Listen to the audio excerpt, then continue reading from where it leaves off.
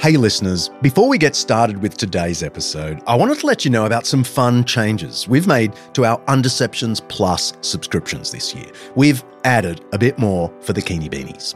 We've planned a few extra singles episodes just for Plus subscribers that we'll scatter across the year. We've already dropped one of them, so there's that waiting for you. We're also planning a few live podcast events in Australia and the US in the next year. And Plus subscribers get first option on tickets, and they get a discount. You'll be the first to know. And we've added a new level of support. So if you're a diehard fan of the show, you might like to check that out. It'll get you all the existing benefits, plus a personalised message from me, which producer Kaylee tells me people actually want. And you'll get messages from the team and the opportunity to participate in a few Undeceptions recording sessions, like what's going on here right now. You'll literally be online with me and the team as I record my lines. It'll be embarrassing for me, but maybe some fun for the team and for you. As always, we are grateful for your support of the podcast. It's an expensive show to run, and we're always looking for ways to make it bigger and better. Your Undeceptions Plus subscription allows us to do just that. So head to undeceptions.com/plus to become a subscriber today. Okay, on with the show.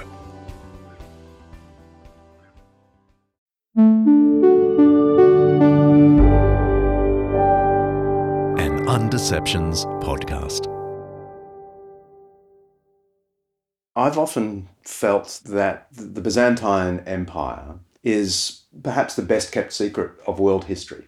Yes. Why is it a secret? Well, because, for instance, it's not taught in schools, or in our schools anyway, in the West. But why? Why is that? Well, because, nowadays classics is hardly taught. The Roman Empire is hardly taught. So, and they do very, very little medieval history. So they certainly don't do Byzantine or Eastern Roman history. And people don't know about it. If they do know anything, they think of it as bureaucratic, because the word Byzantine is used all the time in the press, in the media, by all sorts of people to mean bureaucratic and convoluted and complicated and unnecessarily complicated. It has its own entry in the dictionary and everything. Does it really? That's Professor Dame Avril Cameron, one of the world's most distinguished historians of late antiquity and what we've come to call the Byzantine Empire. She was made a dame in 2006 in recognition of her services to classical studies. Before she retired, Dame Avril was warden of Keble College at the University of Oxford and professor of late antique and Byzantine history at King's College London.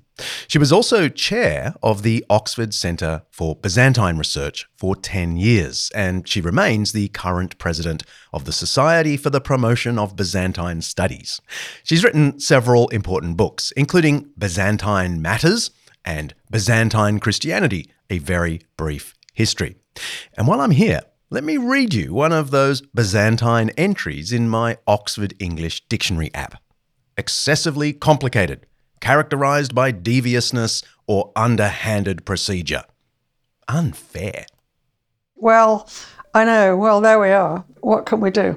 I try to say that, of course, it was bureaucratic in the sense that it had a functioning civil service, a functioning state apparatus, but, it wasn't bureaucratic in that sense. It wasn't any more bureaucratic than other states. Here are a few examples of the way you might hear Byzantine used in modern language. The contest for the Republican nomination will follow the usual path, a Byzantine series of state-by-state caucuses and primary elections in which Republican voters will send delegates to a national convention to select the nominee. His Byzantine behaviour has reduced the Commission to a useless and a toothless tool. Casola hit out. Coe's heart still belongs to sport, and despite a politic refusal to publicly countenance the future, it is a reasonable bet that it lies in the Byzantine world of sports governance. The Byzantine appointments procedure has involved secret interviews with MPs and peers in London, as well as question sessions in Paris and Strasbourg.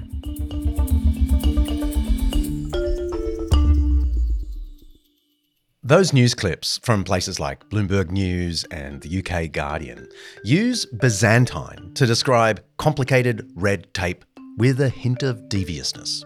If that's what you think when you hear me say the Byzantine Empire, then I'm afraid you've been misled.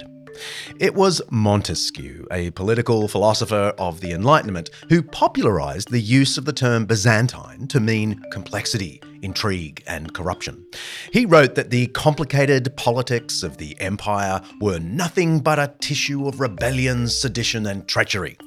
Other Enlightenment thinkers were equally scathing. From Voltaire to Edward Gibbon, the Byzantine Empire was dismissed as so fundamentally religious and therefore backward that it wasn't worth our time.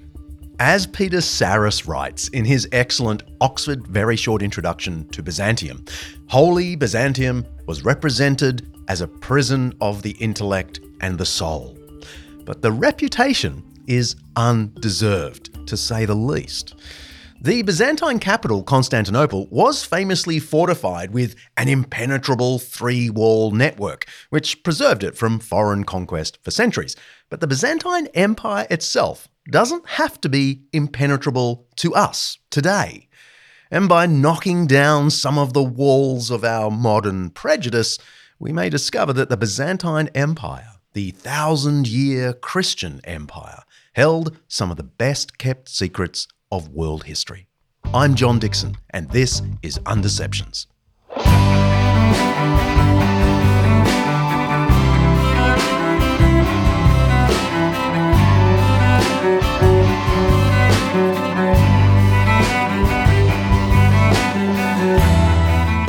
Undeceptions is brought to you by Zondervan Academics Master Lectures, a streaming service to satisfy your curiosity and to understand the Bible with the world's leading Christian scholars. It is awesome. And you can head to zondervanacademic.com/undeceptions to get 50% off your first 3 months subscription with the code UNDECEPTIONS50.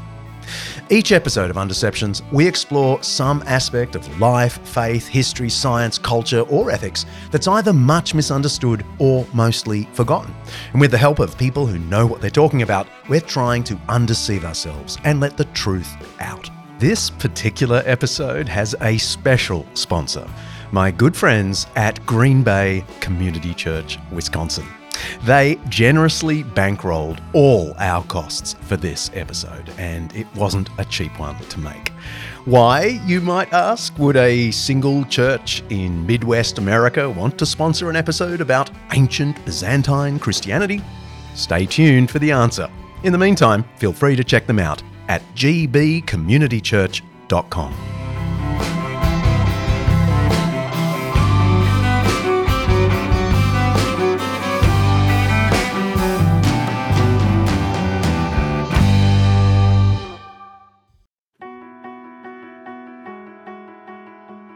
This episode of Undeceptions is brought to you by Zondervan Academic's new book, The Truth in True Crime: What Investigating Death Teaches Us About the Meaning of Life, by acclaimed cold case homicide detective J. Warner Wallace. After years of investigating the causes behind deaths and murders, chasing leads and solving crime, Wallace decided to focus some of those same instincts on the most notable death in human history, the death of Jesus. And while a few of Wallace's cases remain open, unsolved mysteries, the death of Jesus obviously wasn't one of them.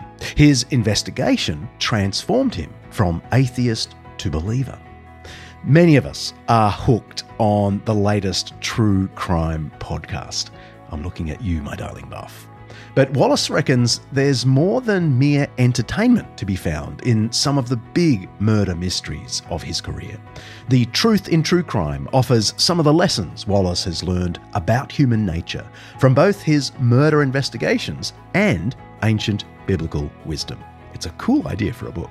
You can pre-order your copy of The Truth in True Crime by J. Warner Wallace now on Amazon, of course, or even better, head to zondervanacademic.com/undeceptions. Don't forget to write /undeceptions. zondervanacademic.com bbc.com/undeceptions.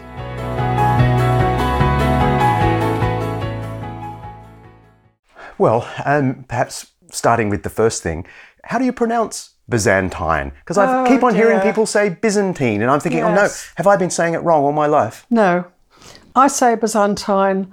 Americans say Byzantine. I've been in the States a lot, so I sometimes say Byzantine as well, which is very confusing. Phew, I've been saying it right. Byzantine. With due respect to my American friends.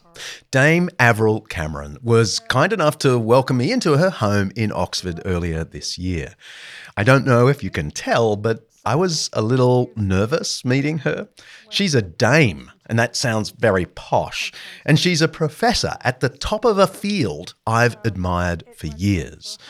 But she was so down to earth and friendly, and it turns out we have some mutual academic friends. Okay, well, we'll stick with Byzantine. All right, I'll try. That's what I learnt at Macquarie University. Yes, well, I'm very good friends at Macquarie. After the interview, Dame Avril tells me she's just been chatting online with my friend Professor Alana Nobbs of Macquarie University, my alma mater. You may remember her from our episode on Constantine. So I got a selfie with Avril at the end and sent it straight to Alana. Fun. Anyway, that's just for free.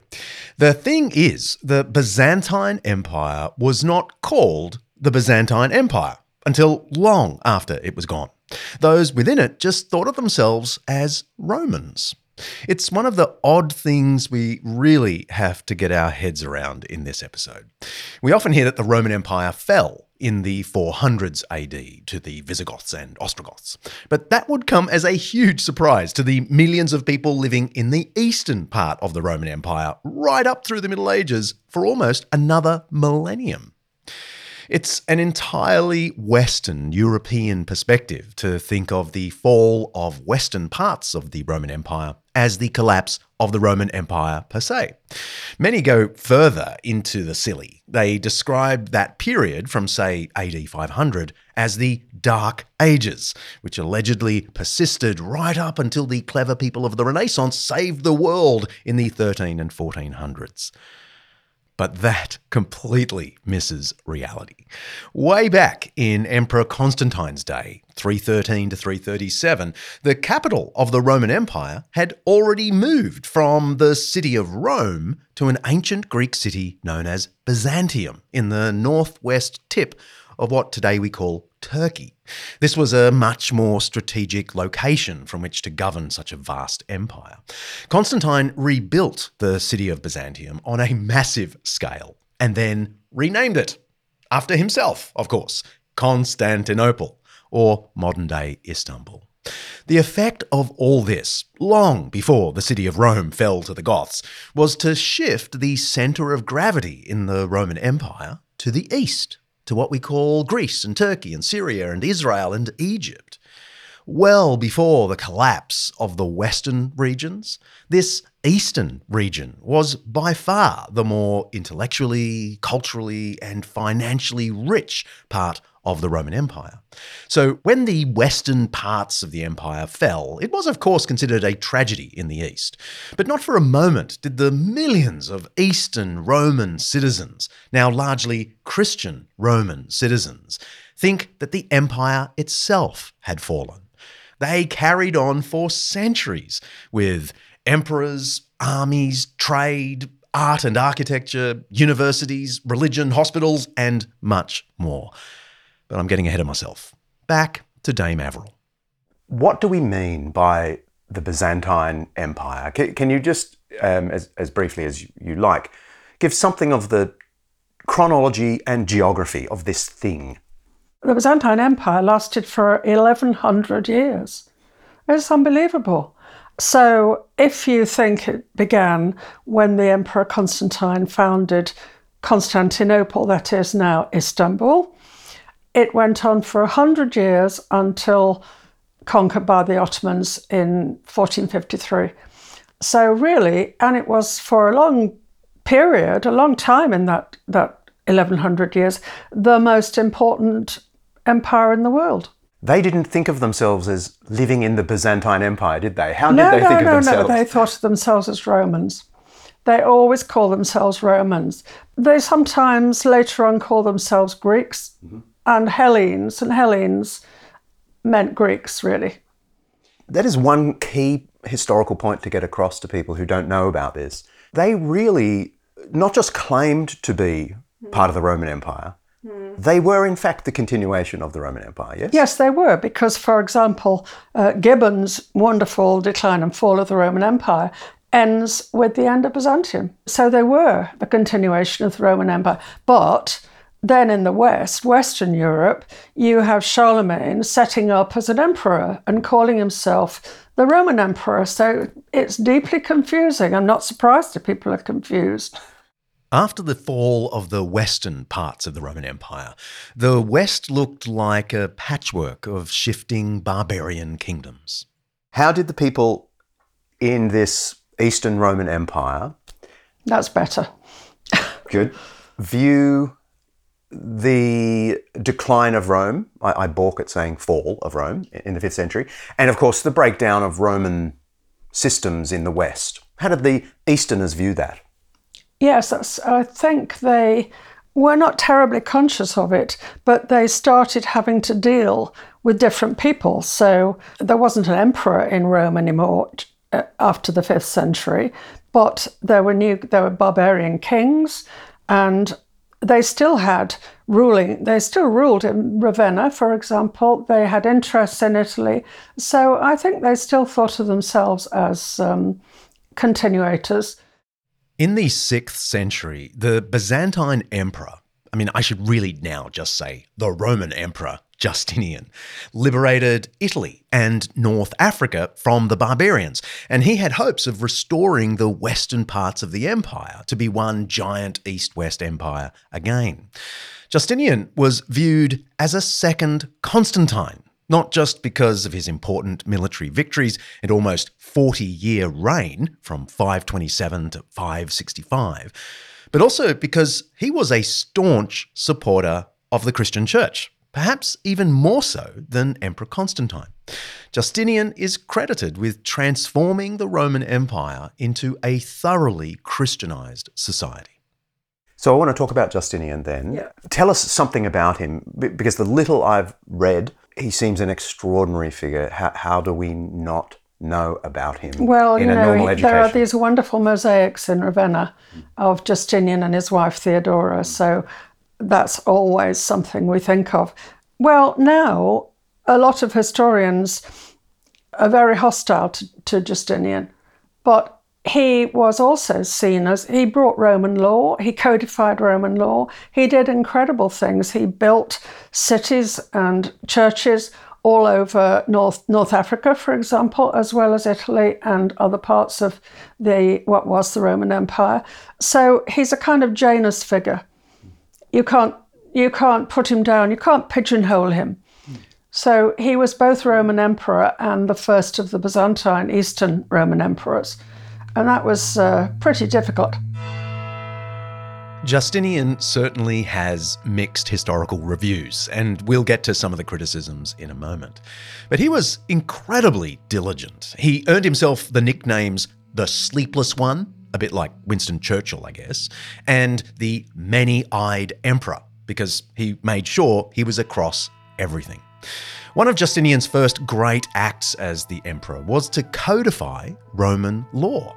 He commissioned the archivists and lawyers to collate all of the valid decrees and laws of emperors from the 2nd century up to his own day.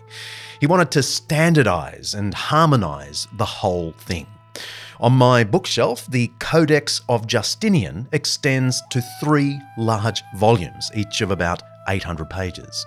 The code influenced later canon law, that's church law, which in turn influenced the wider Western legal system. One of the interesting laws ratified in the Codex of Justinian confirms churches as places of refuge for runaway slaves, victims of revenge, or refugees fleeing danger.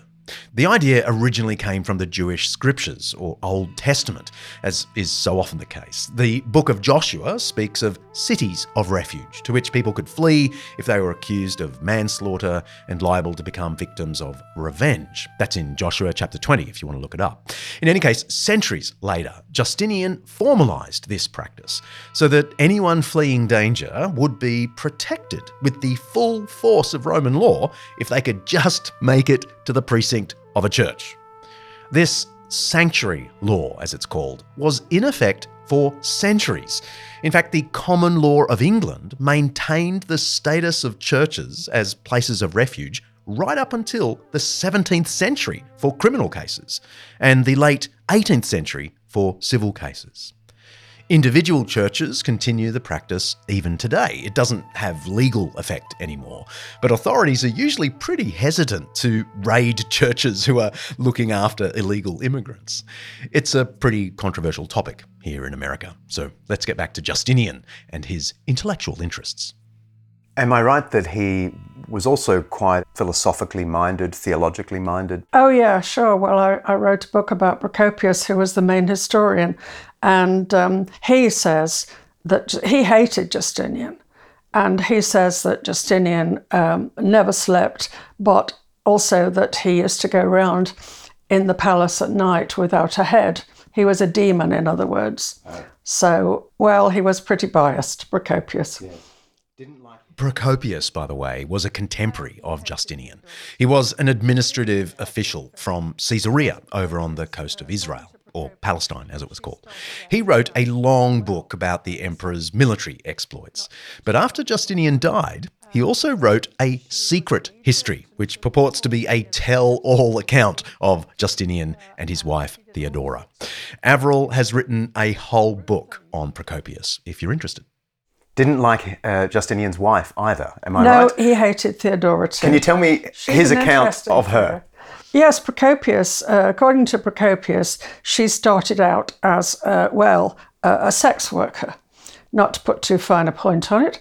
And she was in Egypt and she was performing in the theatres in Egypt, and she did all sorts of pretty awful, rude things in the theatres of Rome, of Egypt.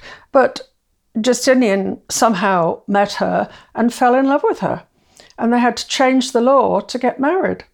So he had to persuade his uncle, who was the emperor at the time, to change the law so that he could marry an actress. Oh, it was that she was an actress in inverted commas? Well, actress in inverted commas, yes. Oh, so Procopius's account, though biased, is based in fact? Oh, I think most people recognise it. Yes, yes. They don't necessarily believe the details, but Gibbon, of course, loved the details. But then Theodora became very religious, like Justinian. They both became very religious, and they supported monks and churches, built churches, etc., etc. Oh, and she built a convent for reformed prostitutes. Wow. That's great. It is, wow. Some people say, and I guess it's from this tradition that dislikes Justinian, that he basically created a theocracy. Well, yes, he did. It was a theocracy. I don't think there was anything new about that. I'm not sure that he created it either. I think it was already in existence. But then you have to ask, what does theocracy mean? And that's a difficult word. I mean, the church did not, of course, officially rule the empire. But the church, from about the end of the 4th, 5th centuries onwards, was very, very important. And it kept on being important. Justinian and his successors in the East used the law to shape a Christian society as they saw it. Not only did he introduce legislation against blasphemy and gambling, both of which showed up in later Western law, he effectively banned non-Christian religion. Pagans and Jews were subjected to official persecution, and they were coerced into the Christian society. One Byzantine law declares,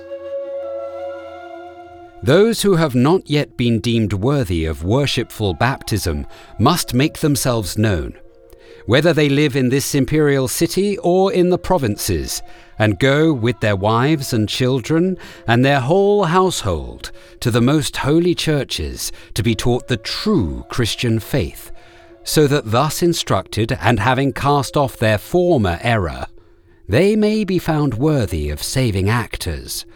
Or if they despise these things, they shall know that they shall have no part in our empire, nor shall they be permitted to be owners of movable or immovable property, but they shall be deprived of everything and left in poverty.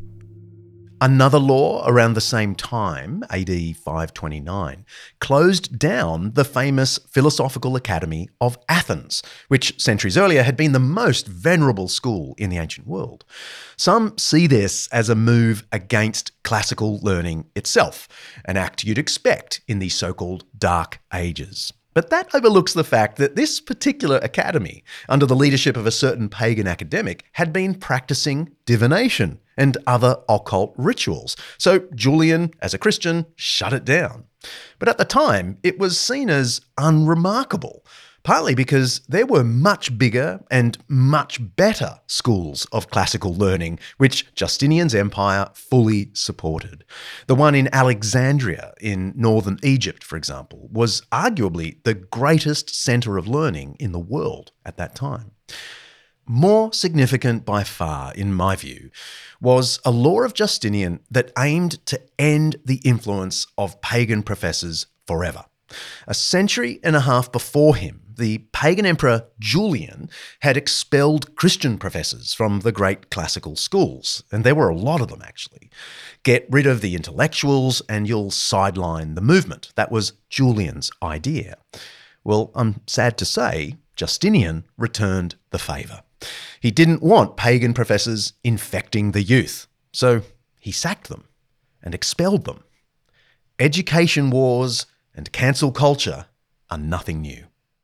I've read a book called Byzantine Hospitals and was quite taken aback because it's precisely in this period, isn't it? Justinian started to build hospitals in Constantinople and elsewhere.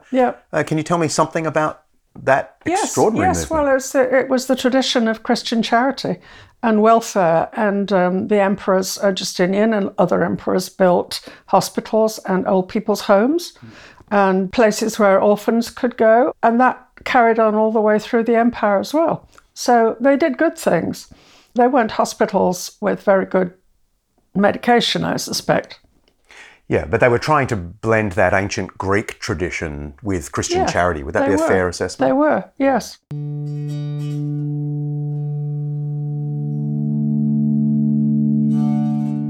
Yay! This is where I get to tell you about one of the great fathers of the church, who's part of this Byzantine story.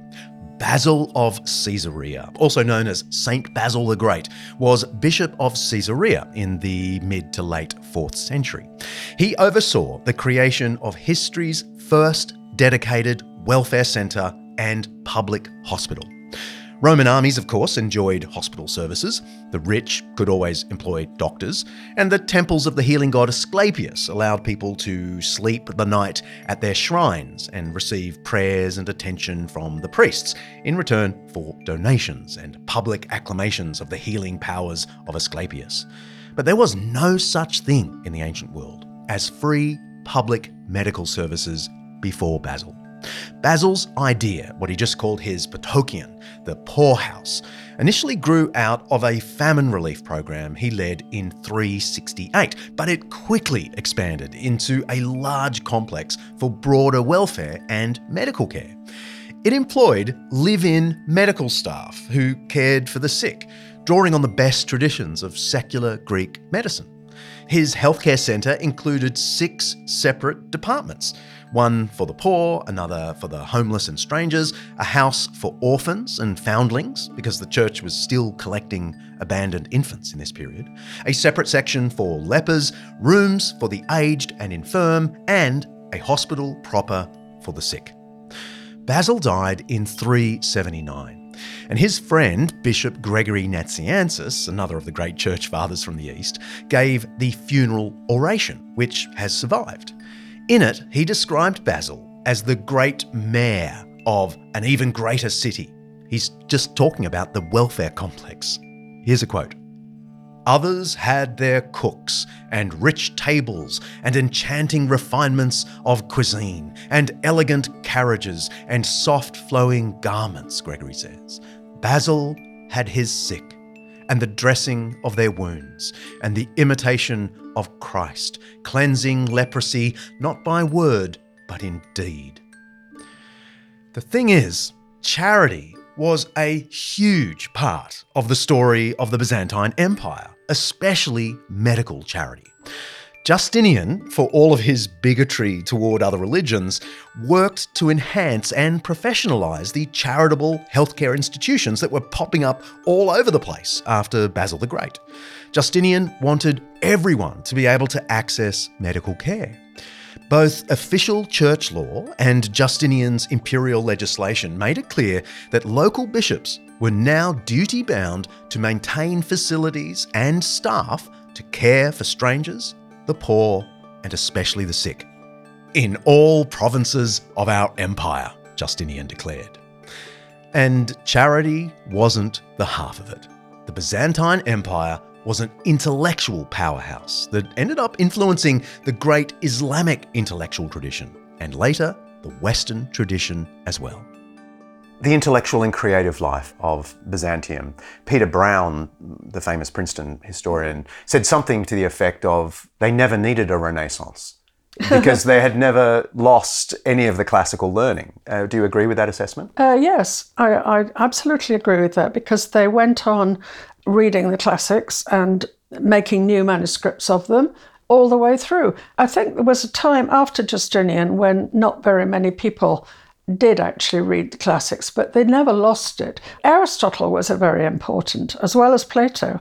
And then later on, much later on, we don't get a renaissance, but we get a sort of wonderful cultural revival around the 11th century. And there are real scholars and textual critics and doing editions of classical texts, which is pretty extraordinary. And don't forget, they didn't have Greek in the Western Europe at that time.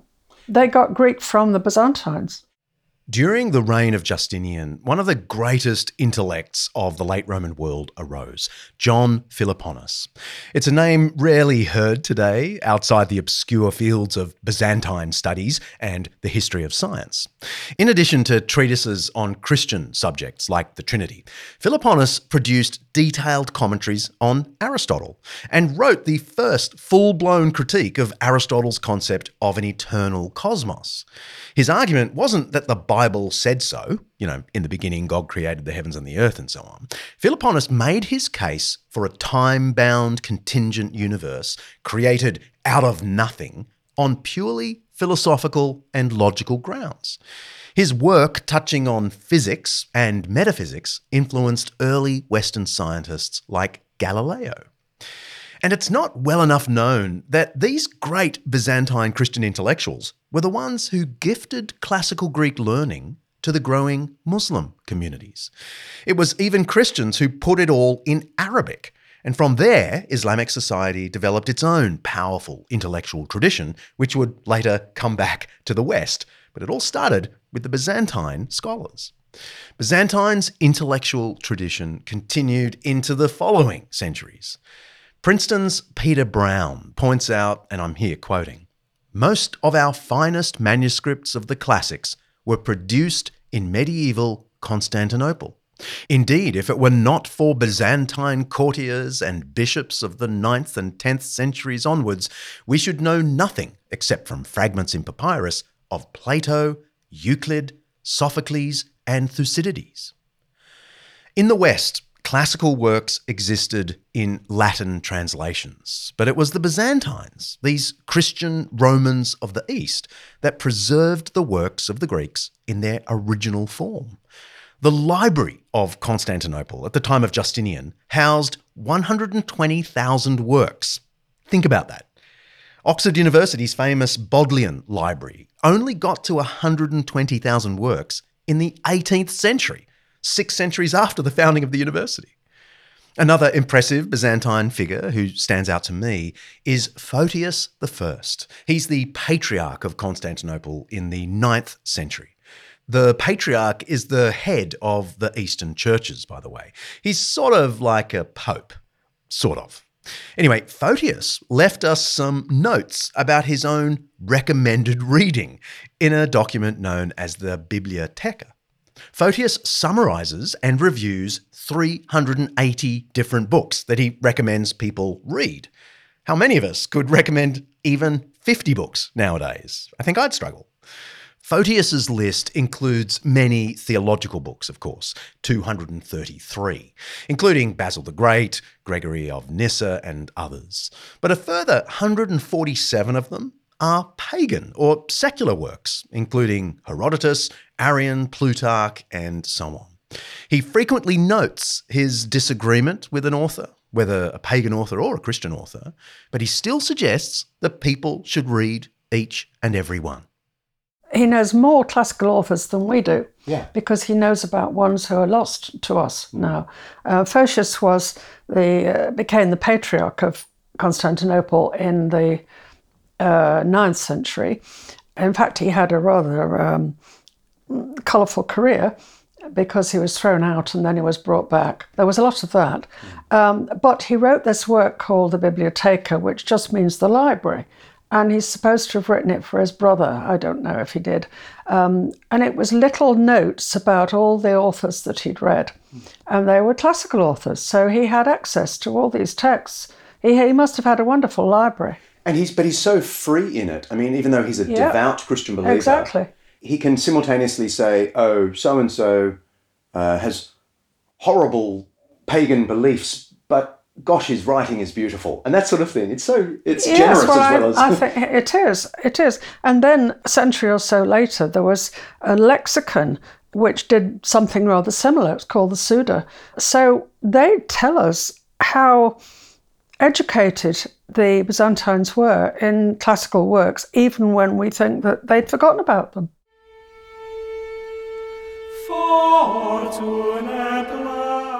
It's interesting to me that Christianity continued to grow in both the wealthy, powerful East, the Byzantine Empire, and in the fractious, deteriorating West. In the uncertain times of the 5th century, just after the fall of the city of Rome, people in the western parts of the Roman Empire now lived under the rule of various barbarian kings. In this context, it seems people increasingly looked to the church, and especially to the Bishop of Rome, the Pope, as a source of social authority, legitimacy, and stability. Minor kingdoms in Gaul, or what we call the Franks and later the French, started to convert to Christianity. One king of the Franks was called Clovis. He declared his allegiance to Christianity around the year 500 and was baptized, which is probably the most Christian thing he ever did.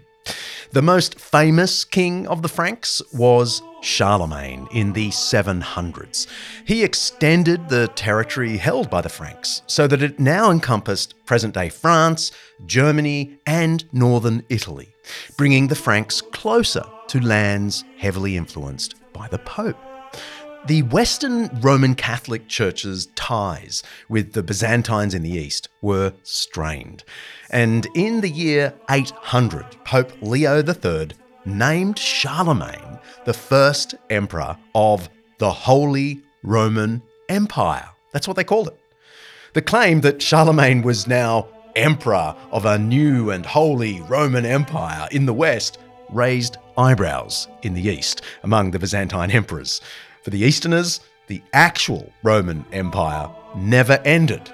The ancient ideal of Roma Aeterna, eternal Rome, still seemed entirely plausible to them in the East. Charlemagne's empire, the Carolingian Empire, deserves an entire episode. It was stunningly good and bad. But that's not this episode. So let's head back east to some extraordinary accomplishments and the eventual downfall of the Byzantine Empire. After the break.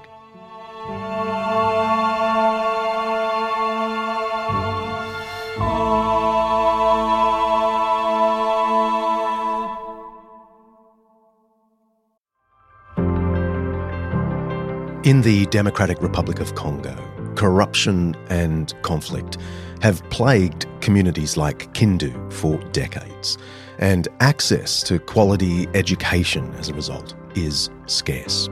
Schools around Kindu, one of the poorest parts of the DRC, are often dilapidated. They lack basic essentials like books or even teachers. Anglican Aid is looking to change that. By making a tax-deductible donation to Anglican Aid, you can play a crucial role in providing the tools and resources necessary to transform children's lives. Your donation will help workers on the ground in the DRC to rebuild classrooms, supply materials for students, and offer comprehensive training for educators. Already, there's been incredible progress. 5 schools have been renovated, with over 600 students enrolled and thriving. But there's still plenty to do. Please visit anglicanAid.org.au/undeceptions to lend your support to an organisation Buff and I have long trusted. Help empower children to do what we frankly take for granted: chase their dreams and build a brighter future for themselves and their communities. Go to anglicanaid.org.au/undeceptions. Thank you.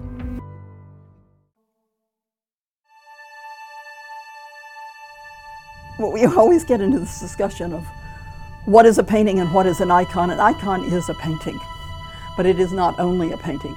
These icons were not meant to be recognized as, oh, look, this was painted by a great artist. They were painted by that artist to be used in ritual.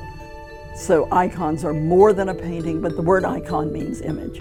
And legally, an icon is any image of the holy, a way to think of, respect, and have access to the holy. People sponsor icons to be put in the church. You can have one for your private home, for your personal devotions. If you are trained in these messages, you have a whole sermon.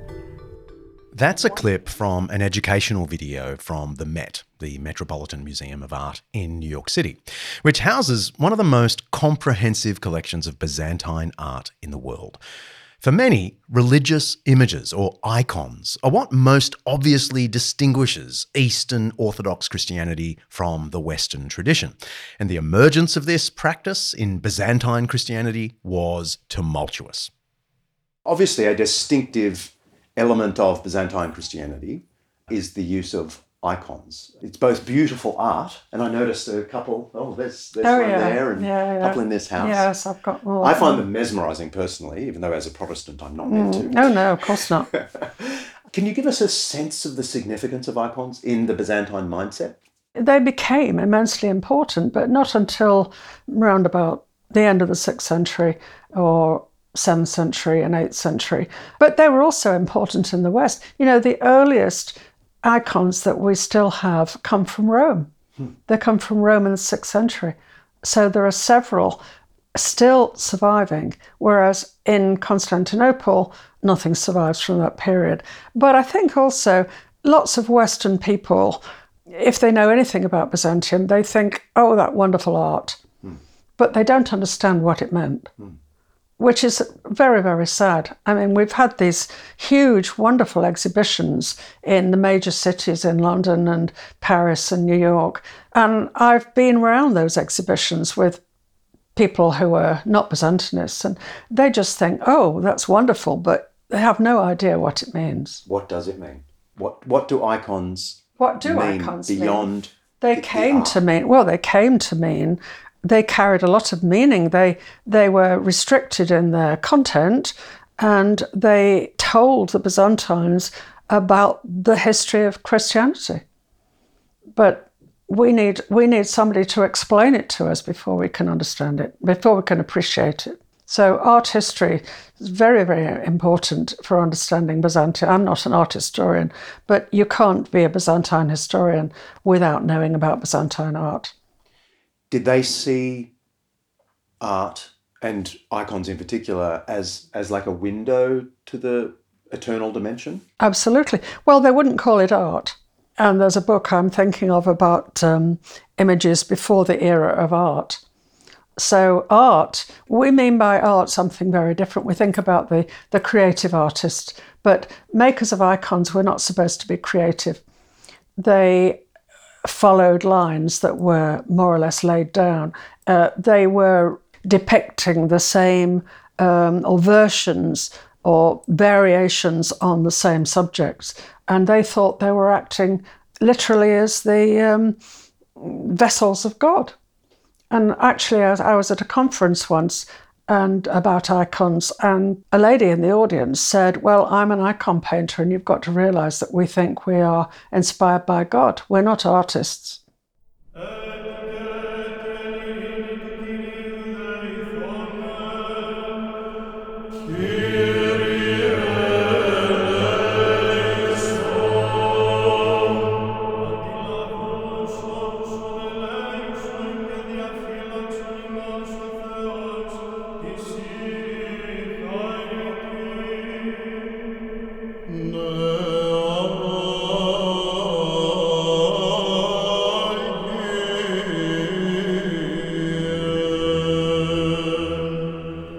And you've just been listening to some beautiful Byzantine hymn singing performed by Capella Romana, and we want to really thank them for giving us permission to play this for you.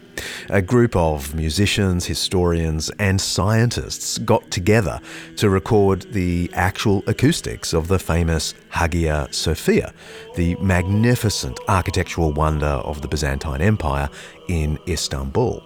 The first church there was built under Constantine in the 4th century, but the massive structure you see today in postcards was built under Justinian in the 6th century.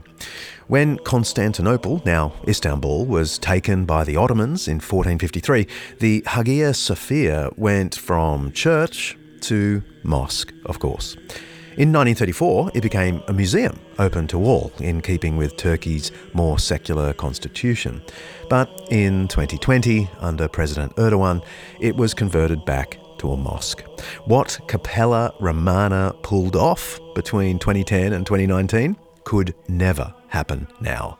It actually involved recording balloons popping in the Hagia Sophia itself. But go to the show notes for the amazing details of this project called Lost Voices of the Hagia Sophia. And for our undeceivers, we have a little bit more about the Hagia Sophia from my interview with Avril Cameron. More of this music, please, Kaylee.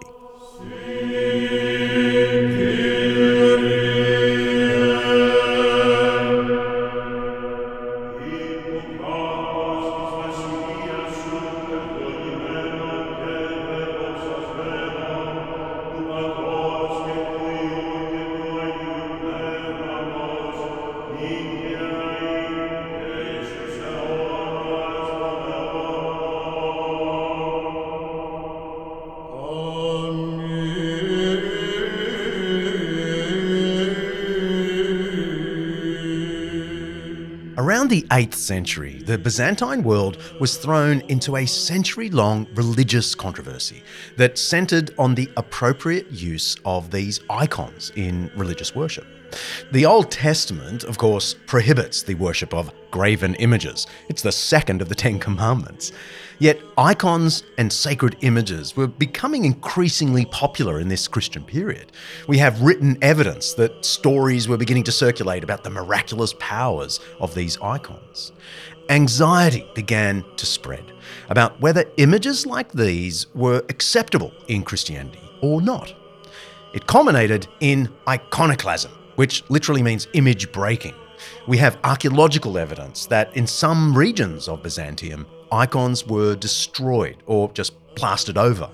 The cross of Christ was promoted as the more acceptable decorative form for Byzantine churches, and a sometimes violent campaign was waged against those who persisted in the use of icons.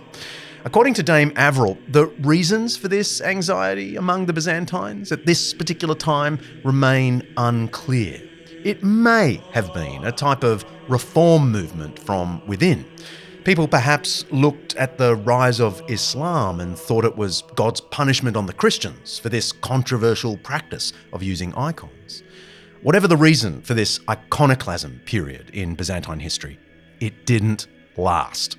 Icons grew once again in popularity, and eventually it was wholly approved by the Byzantine religious elite. And that's why it's still encouraged in the Orthodox Church. The restoration of images shaped the Byzantine Church for centuries to come, says Dame Averill, and in many ways reinforced the shift away from the Roman Church in the West, which had long disapproved of icons.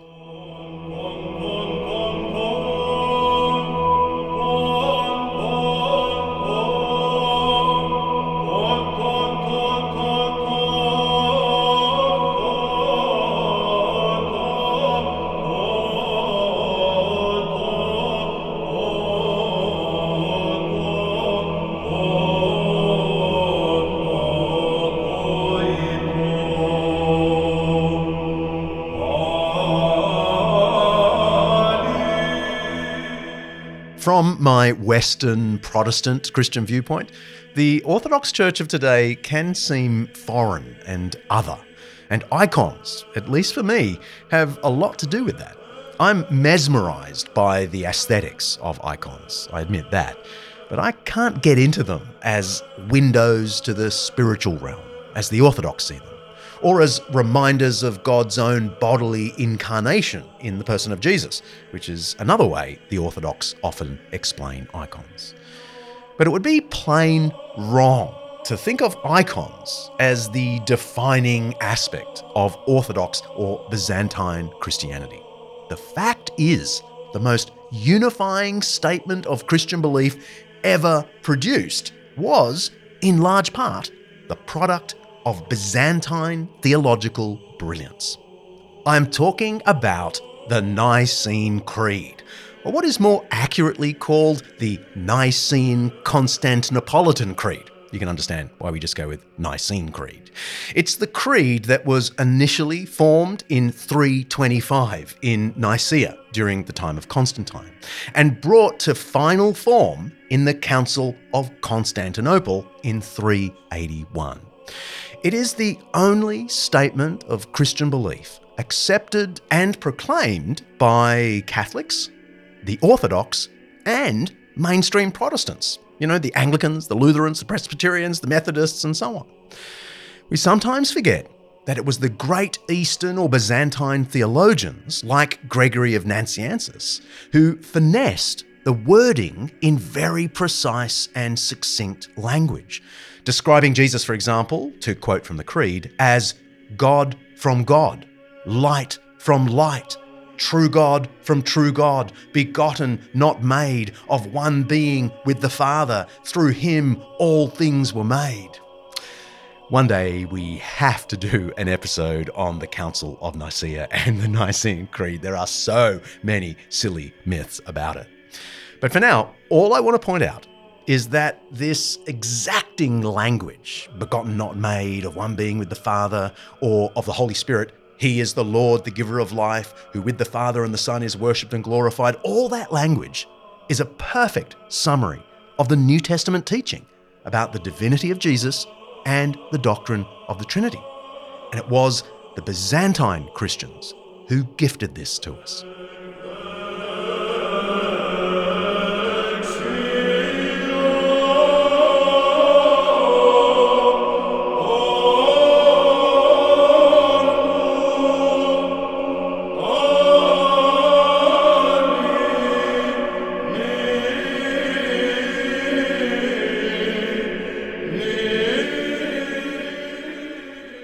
Byzantine Christianity is our Christianity. It started out as a single Christianity, and you then have to ask when and why did it separate? So we think of the East and the West as very separate and different traditions, but they were not. For centuries and centuries, it was simply the history of Christianity. All these great figures like St. Basil and Gregory of Nazianzus and Nazianzus, John Chrysostom, and Basil's brother, Gregory of Nyssa. They're all late 4th century, and they're revered in the West just as much as they are in the East. And rightly so. Fundamental writers about theology. The Cappadocian Fathers, Gregory of Nyssa, Gregory of Nazianzus, and Basil the Great, are best known today in theological circles for their defence of the doctrine of the Trinity. But as I already pointed out with Basil the Great, all three were also passionate defenders of the poor and the sick. They were theologically conservative, rigorous, and uncompromising. That's how I reckon it should be. But socially, I think some conservatives today would dismiss these Byzantine thinkers as social justice warriors. One of the speeches of Gregory of Nazianzus, known as Oration 14, is titled On Love for the Poor.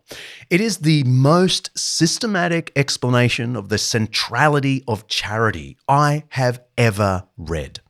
It is 10,000 words of biblical, theological, and logical argumentation, driving home the point that love for the poor is the supreme fruit of the Christian life.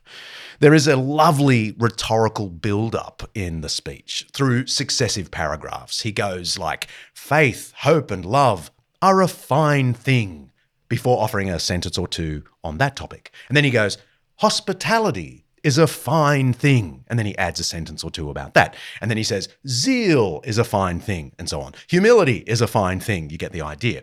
1,000 or so words into this oration, he reaches his point. We must regard charity as the first and greatest of the commandments, since it is the very sum of the law and the prophets. And its most vital part, I find, is the love of the poor, along with compassion and sympathy for our fellow human being. We must then open our hearts to all the poor and to all those who are victims of disasters from whatever cause. From this paragraph, it's the kind of turning point in the oration, Gregory launches this massive barrage of arguments designed to leave his readers, especially the rich ones, with nowhere to hide. Gregory's argumentation on behalf of the poor, just like Basil's invention of the public hospital, massively influenced the Western Church, which itself became the great champion of the destitute and founded literally thousands of hospitals throughout Europe in the following centuries. As Dame Averill says, these Eastern fathers were and still should be revered in the West just as much as they were in the East. And here's why Green Bay Community Church, Wisconsin, wanted to sponsor this episode. Under the leadership of my good mate, Pastor Troy Murphy, these guys have been trying to do something Byzantine, in the best sense of the word.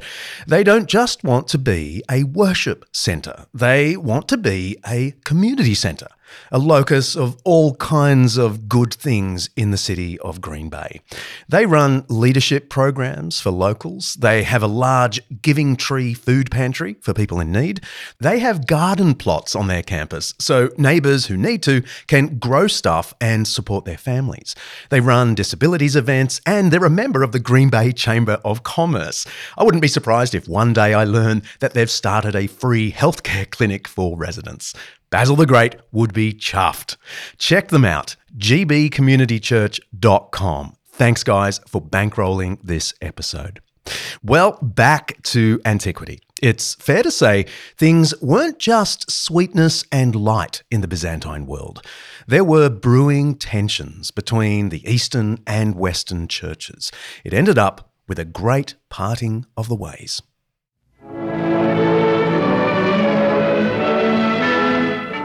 The beginning of a pilgrimage into history. Pope Paul VI leaves Rome Airport on his precedent-shattering trip to the Holy Land. Even as he boards the plane, he creates a series of historical firsts. He is the first pope to fly, the first pope to leave Rome since 1809, and the first pope to visit the Holy Land in nearly 2,000 years. That's some historical news footage from 1964 of the first meeting between the Roman Catholic Pope and the Eastern Orthodox Patriarch since what is known as the Great Schism. In 1054, the Patriarch of Constantinople, Michael Cerularius, was excommunicated from the Catholic Church in Rome. And to return the favour, the Pope was excommunicated from the Eastern Church.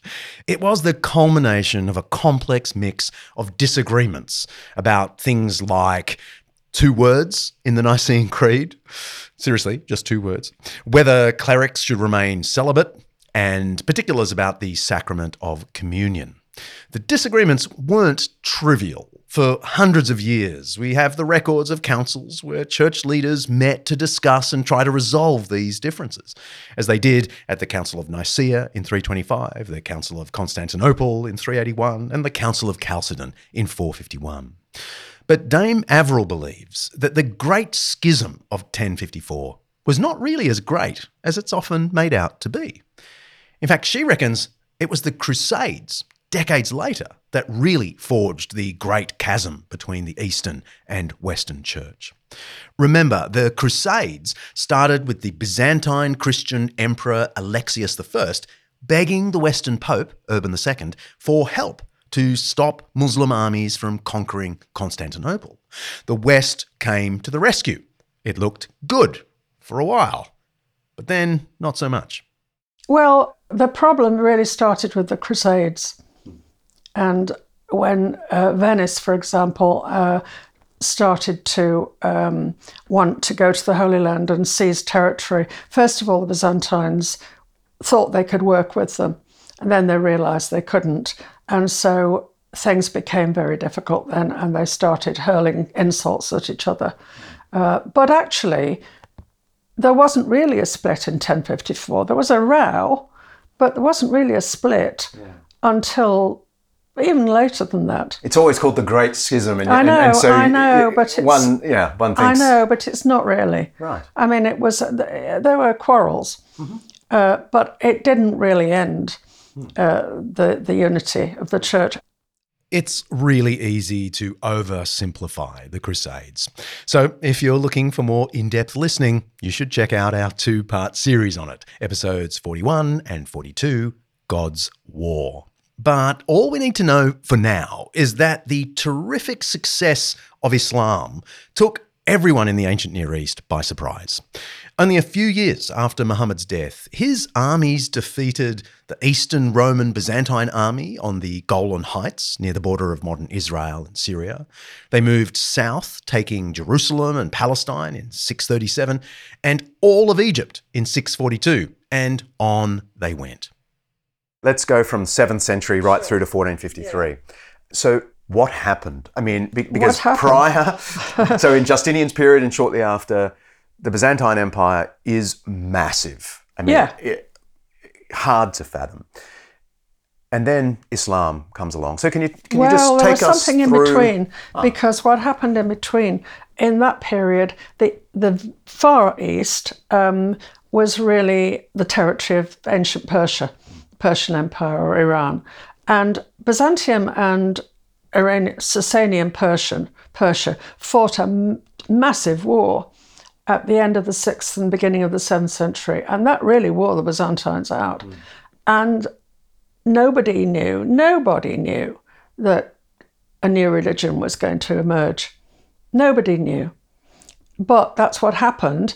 Persia was defeated, by the way, and the first Arabs started raiding in Byzantine, what had been Byzantine territory, in the Holy Land, for example, in Palestine. And so this is late 630s? This is 630s, yes, 630s. Yeah. And by that time, the Byzantine emperor and the army, they were just exhausted. They couldn't deal with it. And anyway, they didn't know what was coming. So they just retreated and left it. And then we know what happened. It was overcome by the Arabs. And the Arabs were amazing, really, because they were able to take over large chunks of the Byzantine Empire. Yeah, so Syria, Palestine, Egypt, North Africa, and on. Yeah, and Spain, of course. Yes. Was this viewed as a catastrophe back in Constantinople? Yes, it was. Of course it was, yes.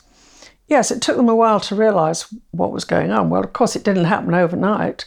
And the population of Constantinople shrank, and they had a very, very bad period for about 100 years.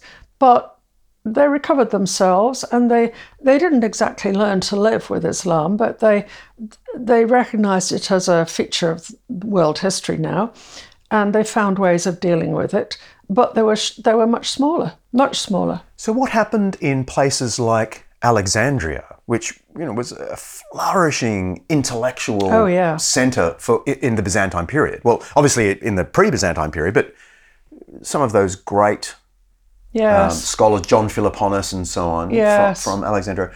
What happened to them when these became Islamic cities? Were all the schools shut down? Or I just can't comprehend how you stop a whole culture in the like first that. place in Egypt, the Arabs set up their own capital, and that was a place called Kairouan. And they didn't try to rule from Alexandria. So they didn't really, as it were, conquer Alexandria and turf everybody out at all. It just happened gradually. And then when they moved their capital a bit later, it was to what we now call Tunis. So it was to, it wasn't Alexandria. Right. And Alexandria became a backwater. I've been there, and my word, it's still a backwater. It's tragic. So the Islamic empires obviously curtailed the Byzantine Empire, but did the Islamic Empire receive anything from the Byzantines? Well, they used to trade with each other. Mm-hmm. Of course they did. And the slave trade was very important in both directions. But yes, but in the first place, a wonderful thing that the Arabs did in very short time, because they'd arrived in Syria, they hadn't got any sea power. They built a fleet, and they defeated the Byzantines in sea battles in the Mediterranean within decades. That was really extraordinary. It must have been a terrible shock. So by the 1050s, Islamic forces had captured much of the old Byzantine Empire. That's what provoked the First Crusade, which in 1099 won back the Holy Lands into Christian hands. But that didn't last for long. Muslim forces pushed back successfully. So there was a Second and Third Crusade, both Western military failures. Then comes the Fourth Crusade, which wasn't so much a failure as a Christian catastrophe. The Crusaders struck a military financing deal with Venice, and together they attacked Constantinople itself. They felt these Eastern Christians hadn't done enough to support the Crusader project. So the Crusaders took the very city from the very people who had begged them for help against the Muslims in the first place. You mentioned the Crusades. Bizarrely, the Fourth Crusade took Constantinople. Yes, yeah, that was a very low ebb. Why, and what happened? Well, because they weren't all wonderful, religious, high-minded people, the Crusaders, and nor were the Byzantines. So the Venetians in particular were blamed for this, and they realised that they could just, take Constantinople. They hadn't set out to do that, but in fact that's what they did. So for 50 years or so, the Byzantine rulers were driven out, and there was what we call a Latin empire. So there was it was called Romania, and there were Westerners, or Latins as they are often called, actually ruling in Constantinople. But then the Byzantines got back again. 1261, they got back. By force or by negotiation? No, not really. The thing had really petered out. And the Westerners couldn't really maintain it, not forever. It was impossible. And so the Byzantines, in the intervening period, they'd moved across to Western Turkey, Nicaea, and then they got back. And then the very final period, which in many ways is the most culturally flourishing period of Byzantium, was that time after they recovered the city in 1261 until 1453. In her book, Byzantine Christianity, Dame Avril argues that the Byzantine experience of the sack of Constantinople by the Crusaders in 1204 led to, quote, intense bitterness against the Latins, which became an intensifying factor in the hostile attitudes to the Western Church. Fair enough, really. The whole thing was bizarre. For 57 years, there was a Latin empire in Constantinople, the seat of the Greek-speaking Eastern Roman Empire. But in 1261, the Byzantines regained the city and began the last flourishing era of Christian Byzantine history. But it was a very different world. The Ottomans, named after the great Islamic dynasty of Osman I, soon crossed into Europe in the 14th century and began their conquest to become another of the world's most powerful empires, one that would last until the 20th century. Though even then, the Ottoman Empire lasted about half the length of the Byzantine Empire. Well, what I say is that, of course, by then, the Byzantine Empire was very, very small. They had shrunk. In my opinion, it wasn't because they declined. It was because the world changed around them. And the world in the 15th century was very different from what it had been in the 4th century. So just as they hadn't really understood or realised what was happening with the rise of Islam in the 7th century, so they didn't really realise that the Turks were going to be so important. And the Ottomans were, in the meantime, growing and developing their own rule, and that was the reason, really. But they tried hard to hold on. So the story of the last days of Constantinople and the siege is quite inspiring in many ways. But they were relying on ships coming from Venice to help, and they never arrived. Why was that? Oh, because the Venetians were treacherous. They were only interested in money. They never intended to send the ships, probably. How the world might have been different. Well, we don't think Venice is a villain in this story.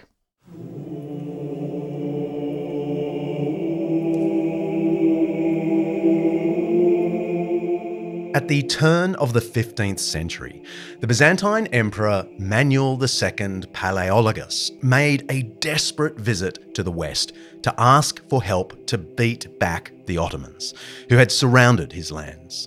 He visited Paris, and he even dined with King Henry IV of England, where one courtier wrote of this meeting, "I reflected how grievous it was that this great Christian prince should be driven by the Saracens," he means the Muslims, "from the furthest east to the furthest western islands.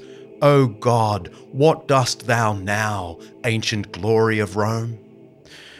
But the West, of course, demanded that the Byzantine Church accept the authority of the Western Pope, and Manuel couldn't do that. Manuel's successor, John VIII, attempted to accept those Western terms, but the Eastern bishops said no chance. So they couldn't look to the West, so they looked to the North, to Russia, the only state still ruled by an Orthodox, that is, a Byzantine Christian monarch. Maybe they would protect the Orthodox world. Constantinople did fall to the Ottomans in 1453. Even Russia couldn't stop this final collapse of the Byzantine Empire. But here's the weird thing. Russia came to see itself as the protectors of the Orthodox or Byzantine culture and religion. And so, just as Constantinople had been considered the second Rome, so now Russian writers began to speak of Moscow as the third Rome.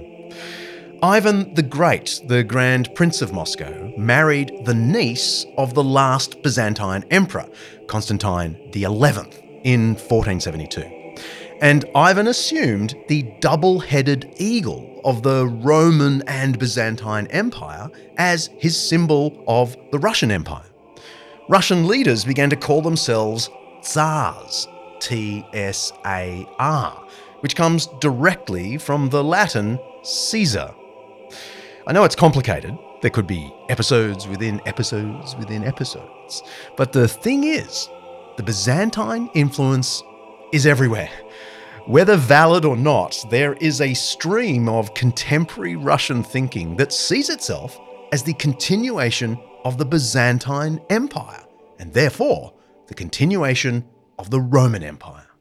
Can we probe what you would regard as the legacy of the Byzantine Empire?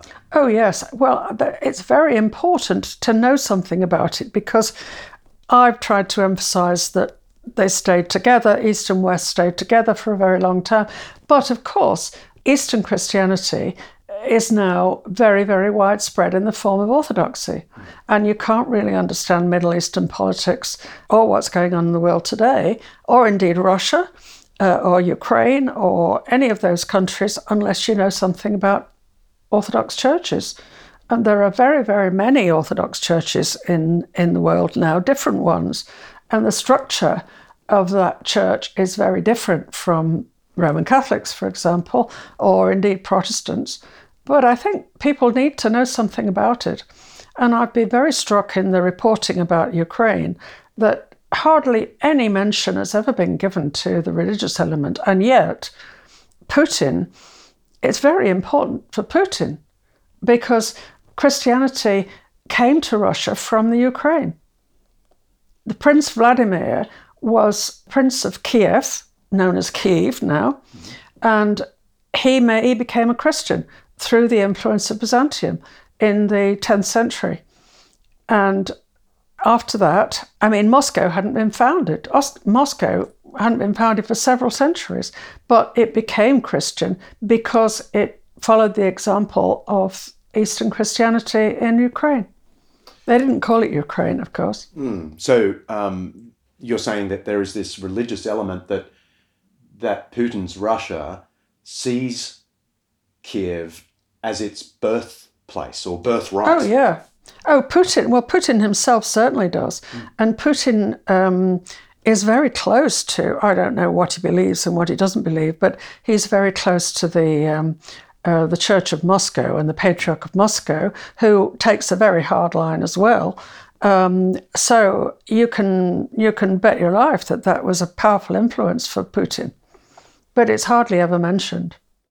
We'll put a few links in the show notes for you to explore for yourself the Byzantine history of Russian President Vladimir Putin's desire for a Russian empire. Of course, nothing is simple here, but there is something in the idea that Byzantine history underpins the current Ukraine-Russian conflict. History matters. And popular history has completely messed things up along the way. As I said at the outset, you'll often hear that the Byzantine Empire was a dark, ignorant, and oppressive blotch on history's page, bookended by the light of the Roman Empire before it and the enlightened West on the other. That is just nuts. Byzantium was amazing and a mess. It was mixed. Like us, really. Peter Sarris, who wrote the Oxford Very Short Introduction to Byzantium, makes an interesting comment. Let me quote. Byzantium was a Christian society in which monks and churchmen, as well as Christian laymen, preserved the fruits of the classical Greek and pagan philosophy, literature, and learning. Because of this, it would always generate individuals who, through their reading, would come to prefer Homer to Christ or Plato to St. Paul. Byzantium, in other words, was often a combination of pagan and Christian. It was violent and charitable, learned and bigoted. But we should never forget that the intellectual founders of the Byzantine Empire, Basil, Gregory, Photius, and many others I haven't mentioned, achieved massive intellectual and practical good, from the Nicene Creed to hospitals, from charity to the poor to the Western legal tradition itself. These people read both Homer and Christ, both Plato and Paul, and they found a way to love both and reshape society in Christ's name. Sometimes for ill, yes. Often for lasting good. It's history, folks, so it's not simple. You can't have a simple legacy from an 1100-year empire. What I try to emphasize is how it changed. It changed during that immensely long period. Some aspects stayed, there was always an emperor, but many aspects changed, and the world in which it operated and functioned as an empire changed as well. So we don't think other states were always the same. They weren't. Nor was Byzantium.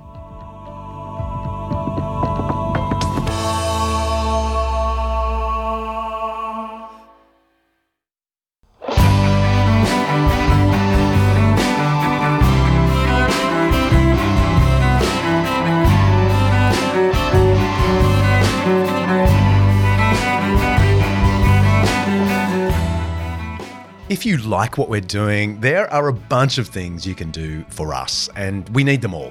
You can go to Apple Podcasts and give us a review. You can go to undeceptions.com and pick up one of the t-shirts from our store.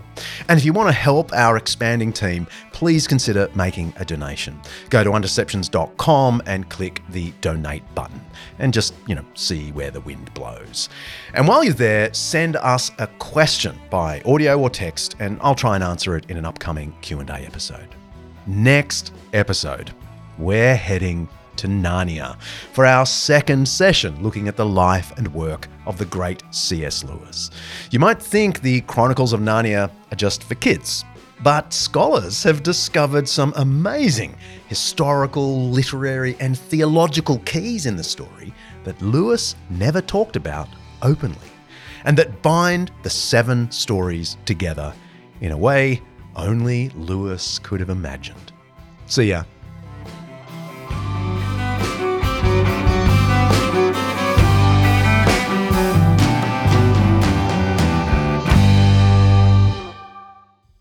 Undeceptions is hosted by me, John Dixon, produced by Kaylee Payne and directed by Mark Hadley. Sophie Hawkshaw is on socials and membership. Alistair Belling is our writer and researcher. Siobhan McGuinness is our online librarian. And Lindy Leviston remains my wonderful assistant. Editing by Richard Humwee, and special thanks to our series sponsor, Zondervan Academic, for making this Undeception possible. Undeceptions is the flagship podcast of undeceptions.com, letting the truth out.